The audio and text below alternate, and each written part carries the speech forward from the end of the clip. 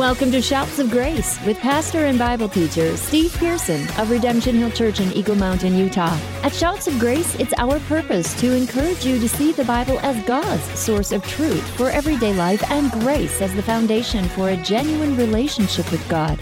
Today, Pastor Steve takes us through Mark chapter 16, addressing the resurrection of Jesus. Get your Bible out and let's begin. The three things that are mentioned here are very clear. Number one, the death of Jesus, that Jesus died for our sins according to the Scripture. We don't mess around with that. In other words, who was Jesus and what did he do?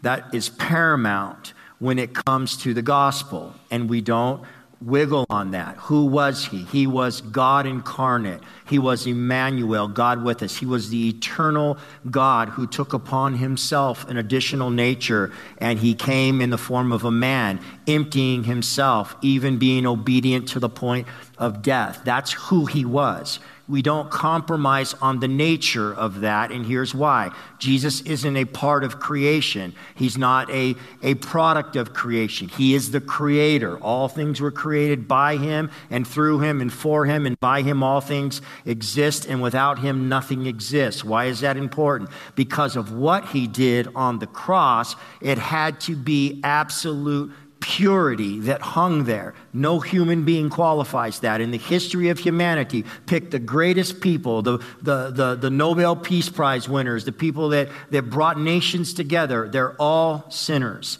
every one of them. The only one who defied sin. The Bible says in Romans 8 that Jesus condemned sin while in the flesh. What does that mean? It means he lived life without sin, and he judged it by the perfection of his life. And so we don't mess around with the nature of who hung on the cross. There is an ontological, which is a fancy word to say, nature. There's an ontological consistency with the God of heaven stepping in to time in a person to be separate from sinners while he's a part of them, while he's mingling with them in order to die for their sin. So we don't mess around with the person of Christ and who it was that died. And we also don't mess around with what took place on the cross. He died for our sins according to the Scripture.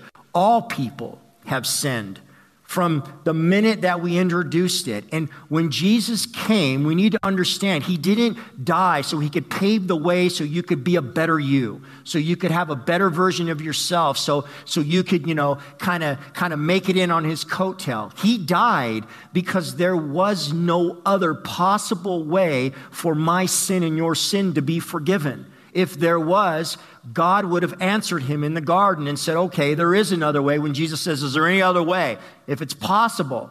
And God's was, no, there's not. This is it. Why? Because it required the death.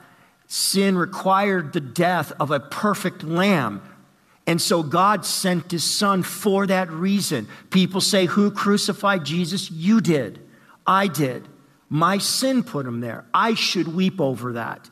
And so when we talk about the cross and we talk about the exclusivity of Christianity, that it's the only way, that Jesus is the only way, the truth, and the life, it is around that reason. Because when Jesus hung and he said, Tetelestai, it is finished. The debt has been paid in full. You don't have to do this anymore. You don't have to work for it. You don't have to try and gain God's favor by just being a little bit better on Monday than you were on Sunday. No, it's done. It's interesting, you guys. The idea is it's as if your debt has been totally wiped away and you'll never get an invoice for it again, ever. So Christ has satisfied that. So when we talk about the cross and we talk about the death of Jesus as a part of the gospel, who he is and what he did, we don't move on that, right? At all. We don't try and reason away the burial, right? Jesus didn't fall asleep. He didn't fall into a deep sleep where his vital organs kind of shut down to a mere like, oh, he's dead. No, he was dead. The man was dead completely. Nobody stole his body. He was buried in a tomb completely. And we don't mess around with the resurrection. Jesus physically rose from the dead in the exact same body that he died in. He didn't be born into a different body. It was the same body with the same scars on his hands that the nails put there and in his feet. So let's dive then in this morning straight into Mark chapter 15, starting in verse 42. And I want to see what the Lord has for us here. Verse 42, and when evening had come, since it was the day of preparation, that is the day before the Sabbath, Joseph of Arimathea, a respected member of the council, who was also himself looking for the kingdom of God, took courage and went to Pilate and asked for the body of Jesus. Pilate was surprised to hear that he should have already died. And summoning the centurion, he asked him whether he was already dead. And when he learned from the centurion that he was dead, he granted the corpse to Joseph. And Joseph brought a linen shroud, and taking him down, he wrapped him in the linen shroud and laid him in the tomb that had been cut out of the rock. And he rolled a stone against the entrance of the tomb. Mary Magdalene and Mary, the mother of Joseph, saw that where he was laid. Verse 1, chapter 16. When the Sabbath was past, Mary Magdalene, Mary, the mother of James, and Salome bought spices and that they might go and anoint him. And very early on the first day of the week, when the sun was risen, they went to the tomb. And they were saying to one another, who will roll the stone away for us at the entrance of the tomb? And looking up, they saw the stone had been rolled back. It was very large. And entering the tomb, they saw a young man sitting on the right side, dressed in a white robe, and they were alarmed. And he said to them, do not be alarmed. You seek Jesus of Nazareth, who was crucified. He has risen. He is not here. See the place where they laid him. But go and tell his disciples and Peter that he is going before you to Galilee. There you will see him just as he told you. And they went out and they fled from the tomb, for trembling and astonishment had seized them. And they said nothing to anyone, for they were afraid. You guys, when Luke records in his gospel this, he adds something that's noteworthy, as does John. I want to read this to you. In Luke 23, verse 50, now there was a man named Joseph from the Jewish town of Arimathea. He was a member of the council, a good and righteous man, who had not consented to their decisions and actions, and he was looking for the kingdom of God. John adds another detail in John 19:38. After these things, Joseph of Arimathea, who was a disciple of Jesus, but secretly, for fear of the Jews, asked Pilate that he might take away the body of Jesus, and Pilate gave him permission. Nicodemus also, who earlier had come to Jesus by night, came bringing a mixture of myrrh and aloes and 75 pounds in weight. You guys, when we put all these things together, what do we know? After Jesus' death, two members of the council were said. Joseph of Arimathea and Nicodemus asked for Pilate's body. What council?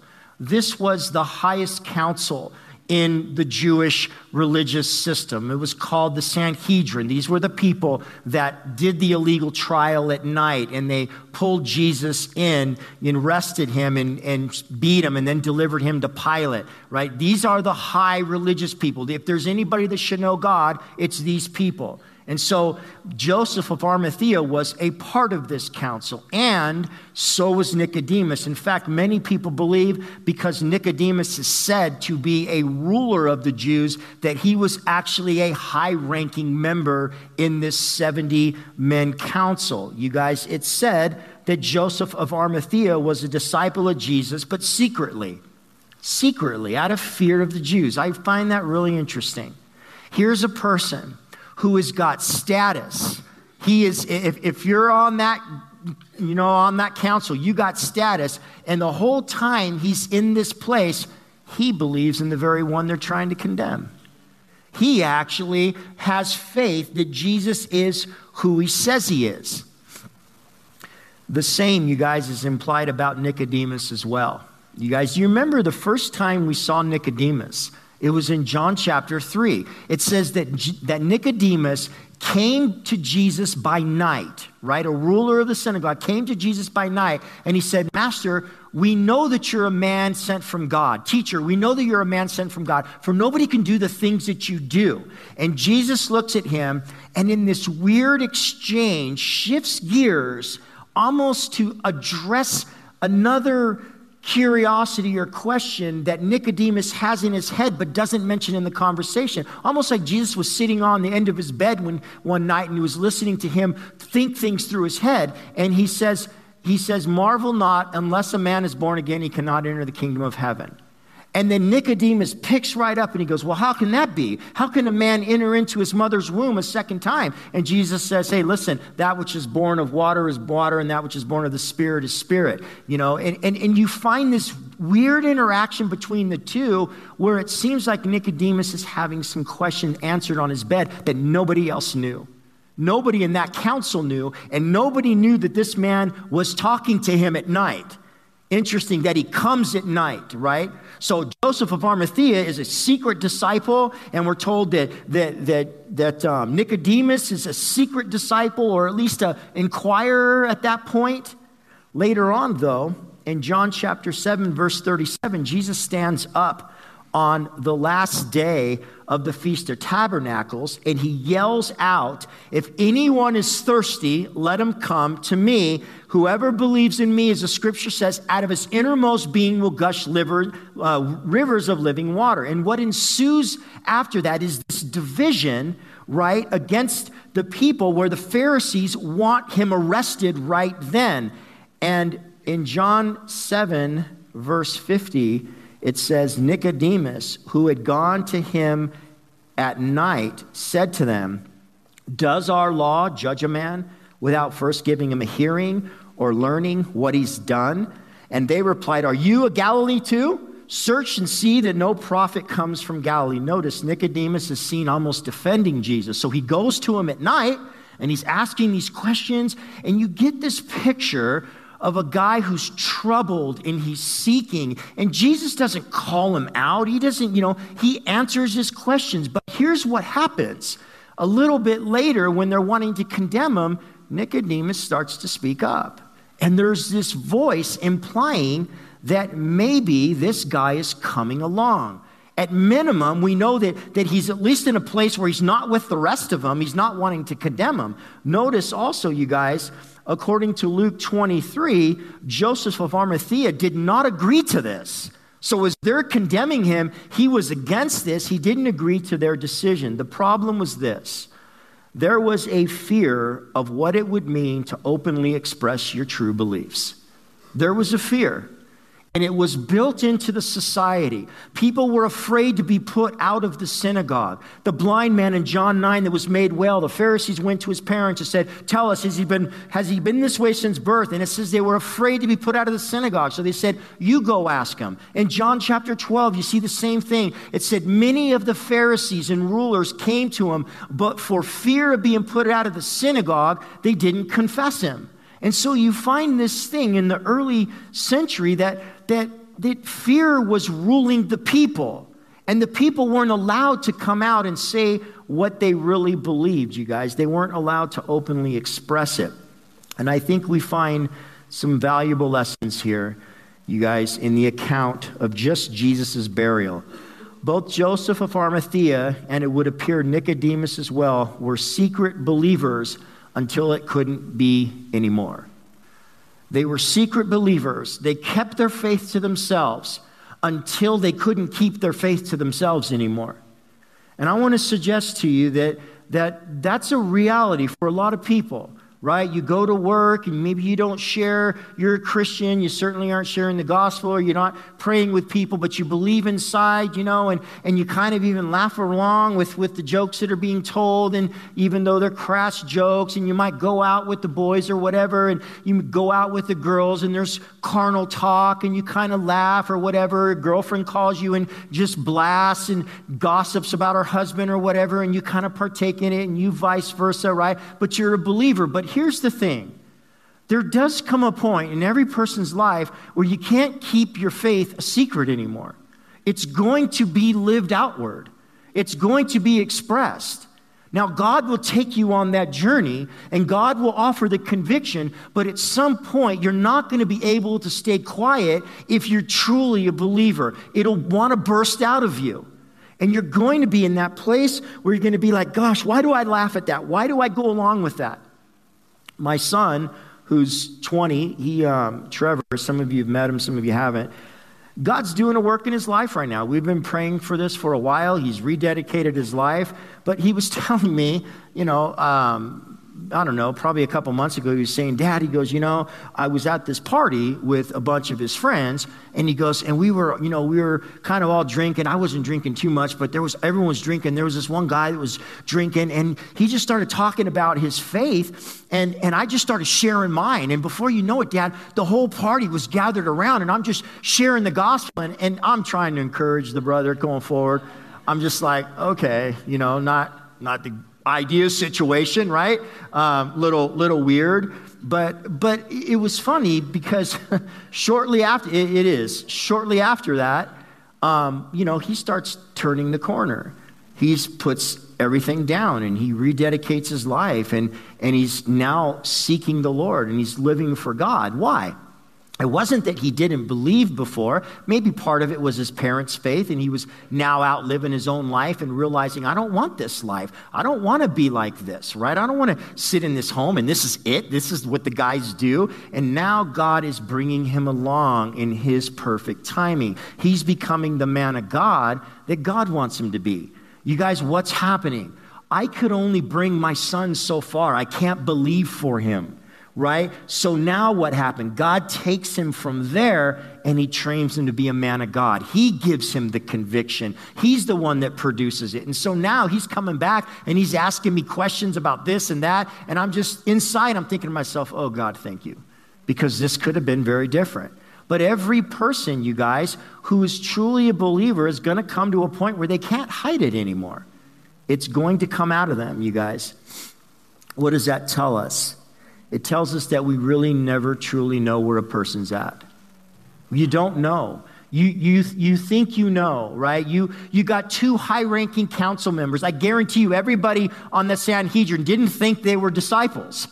They thought they were just like everybody else. You never know where a person's at.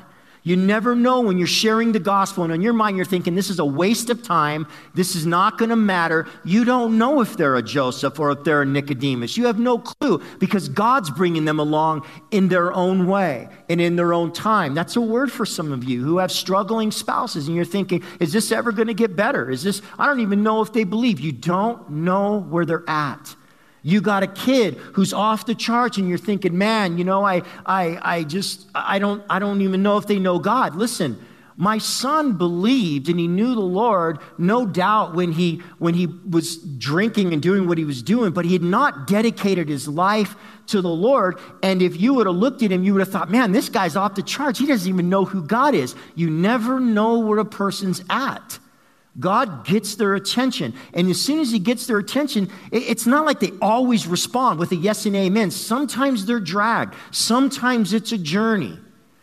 So what's the point? The point is don't give up on them. Keep praying for them. Don't refrain from sharing the gospel with them because they could be in that place where it's secret. Look at what happened when Naaman comes from Syria, and he comes seeking the prophet, and he says to him, hey, I want to be healed of my leprosy. Go dip in the Jordan 7 times. And he goes and he dips in the Jordan 7 times. He's healed. He comes up out of it, and he says, man, there ain't no other God but the God of Israel. He comes to this profession of faith because he had just gotten healed. So he goes back then to his master, and as he's on his way back, the man of God comes to him, and Naaman says this, he goes, hey, I need you to forgive me in this one thing. I'm going to go back to my master, and I'm going to take a knee in the temple of Rimmon. Please forgive me. The prophet could have said, you know what? No. Renounce that, get rid of all of it, and go your way. You know what he said? Go in peace. I find that very interesting. I find it interesting. If you were standing outside that temple that day and you were counting all the worshipers that went in, you would be going pagan, pagan, pagan, and you would have been, out of 100 of them, you would have been right in 99 of them, but not one. Because he was changed. Well, why didn't he just go a different way? Because he's not there yet.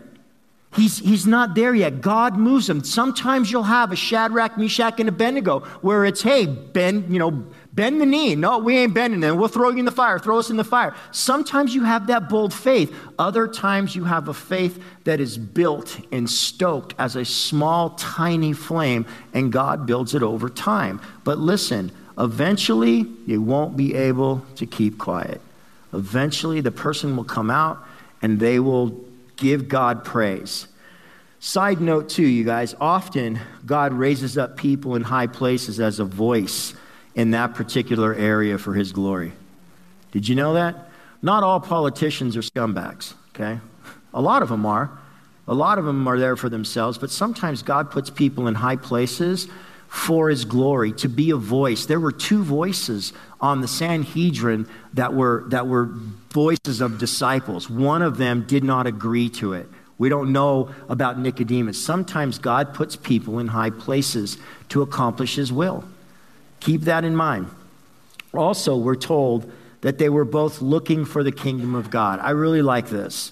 The word looking means expecting, waiting, anticipating. It's actually, you guys, a Greek word that's used to describe a person ready to give themselves an intimacy to a partner, right? They were looking, they were willing, you guys, to enter in to a deep this desire in their heart, a deep commitment to God where there was an intimacy and they just opened themselves up. They were willing for that. They were looking for that, you guys. It means that people are so passionate about God's kingdom that when the truths are revealed, they grab them. It's just like, yes, this is it. I remember when the gospel was shared. I was 21 years old. I was a wreck, and I wandered into the back of a church, and I was sitting there going, there's no answer in life for this. I mean, I just eat, drink, and be merry or whatever. And then this man shared, this gospel with me. And you know what he shared that just stuck me?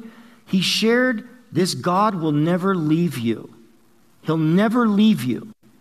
And that was a hard one for me. That was what pierced my heart, because I've never had that in my life.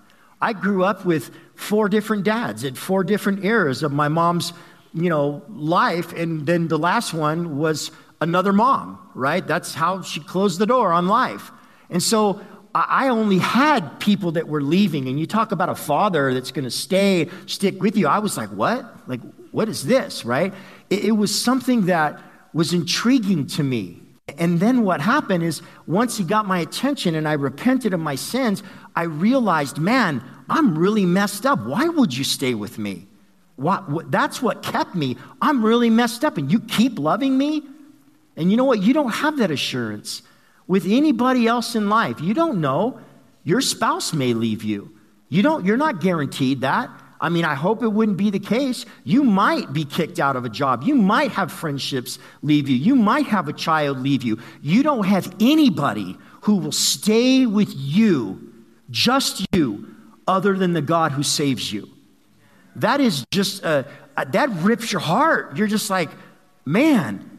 So that's the type of intimacy that God wants with people. And you guys, this was both Joseph of Arimathea and Nicodemus. They were looking for the kingdom of God. There was an openness to who God was and what he wanted to give them. And because, you guys, the cost for them would be so great, since they were both in these positions of recognition, Mark 15:43 said it took courage to go to Pilate and ask for the body. Why? Because they knew they couldn't turn back from that decision. Thank you for joining us on today's episode of Shouts of Grace with Pastor Steve Pearson. We hope you've been encouraged to see the Bible as God's source of truth for everyday life and grace as the foundation for a genuine relationship with God. If you've been encouraged in your journey following and learning more about Jesus, we would love to hear from you. You can visit us online at shoutsofgraceradio.com. There you can listen to all of our episodes, share them online with your friends, and find out more about Pastor Steve. Shouts of Grace is an outreach of Redemption Hill Church in Eagle Mountain, Utah, and we invite you to attend our Sunday morning gatherings. For location, sermon times, and contact information, check us out at rhutah.church. Thank you again for joining us on today's show. And from all of us here at Shouts of Grace, it is our prayer that you would grow in the grace and knowledge of Jesus Christ. Shouts of Grace is a production of Key Radio.